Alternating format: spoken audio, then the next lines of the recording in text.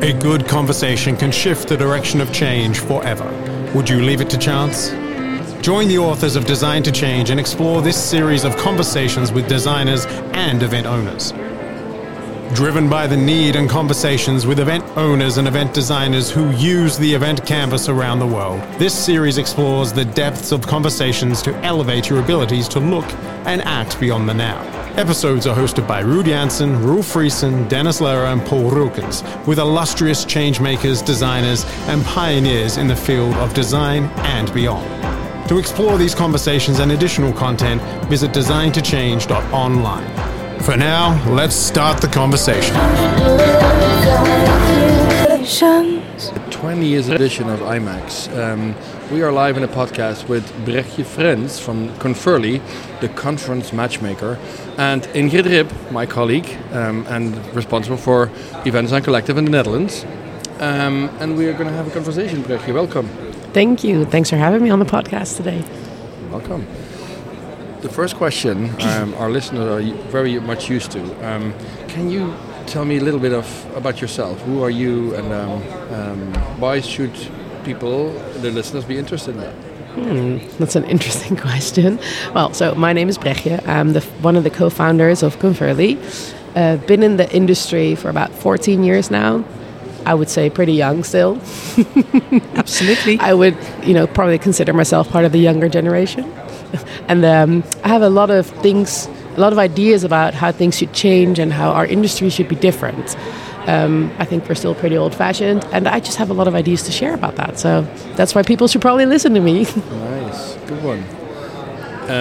For people in the podcast who haven't listened to the episode where we had Ingrid in the podcast, Ingrid, can you introduce yourself? Absolutely. I'm Ingrid Rip. I've been in the industry much longer. I consider myself a dinosaur. No, just kidding. And I've got a passion for design, obviously, otherwise I wouldn't be with the Event Design Collective, but especially with regards to association events. So that's basically in a nutshell. And that is also your connection, right? So Absolutely. You connected on exactly that. Absolutely. Can you maybe rewind the clock a little bit and where you first met and what made the connection, and also what made the decision maybe to work together, or at least work together in a sense? Oh, there's so many things that we connect on, I think.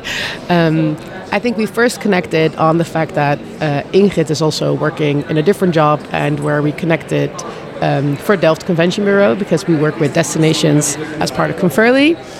And when we started talking the first time from, what Conferly can offer for destinations, a lot of topics arose about how destinations and associations are working together, and how the quality of conferences can be improved so much. And I think that's definitely where we connected, because that's what you do with the Event Design Collective. Think about how conferences can be improved, and destinations can be so important for association conferences, and thinking about a strategic way of organizing conferences it's just so important, and it's not happening a lot right now.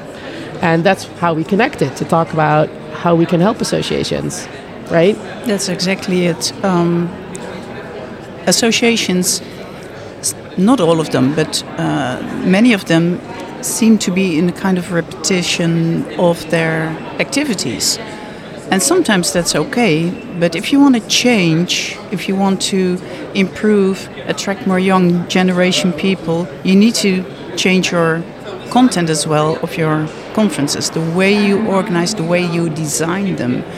And, I think one of the things that we were discussing was, nowadays there needs to be a really good reason for people to actually come to a beautiful city, Paris, just because it's a conference with a good reason is when you think about it, when you make your strategic decisions and choices. And it just doesn't work that way if you do it the same way every year. Exactly.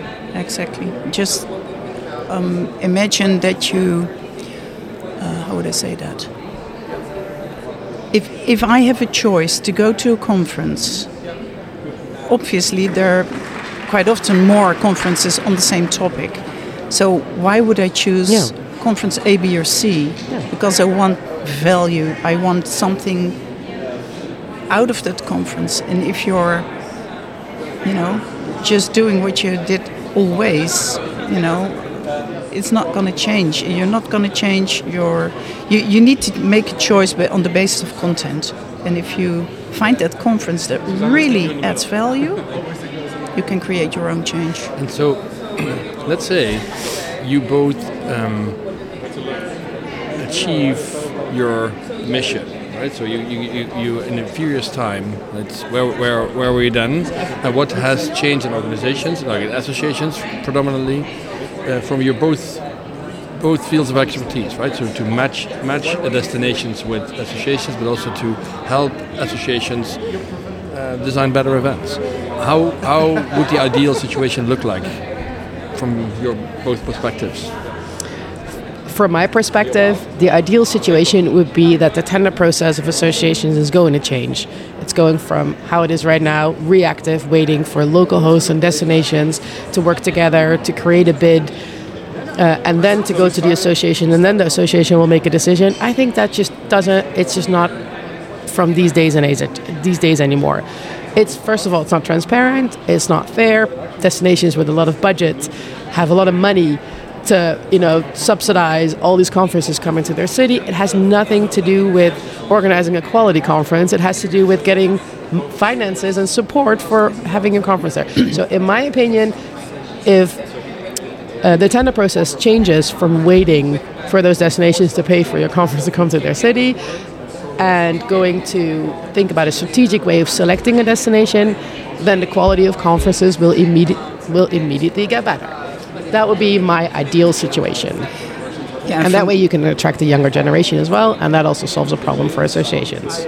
Absolutely. And what I really think is if you find the right stakeholders in a region, so you can, really connect the destination with the local network, with an association, you bring added value to all important stakeholders, right? So, and that's what our methodology, by using the event canvas, also does. We look at the stakeholders, which ones are important, which ones have power and interest in this specific conference. And if you connect like stakeholders there already with their overarching aim, on the long run, that gives a lot of value to associations as well. Not only for the destination or the natural network in the destination, but also for the association. But I mean, wouldn't the ideal situation be an association? They think, okay, one part of my strategy is organizing a conference on a yearly basis.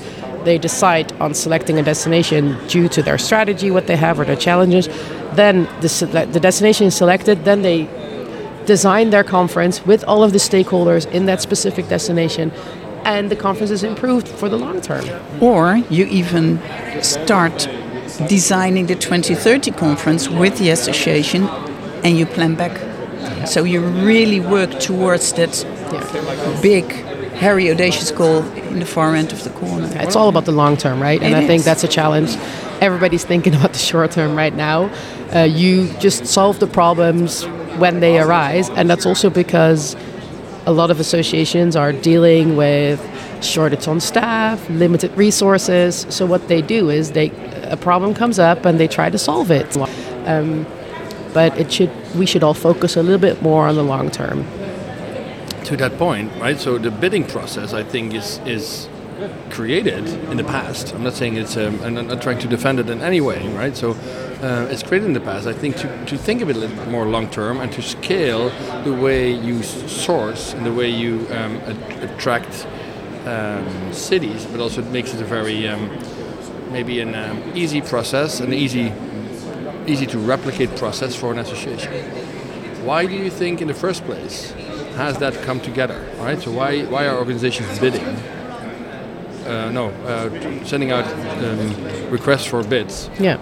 Why do you think that is? I think it all has to do with the good governance. for associations, good governance is really important, which means they treat all of their members, show that there are specific expertise or new innovation that they want to share, which I think from the core is a great starting point. It doesn't mean that that has to go to waste if an association decides on the destination themselves.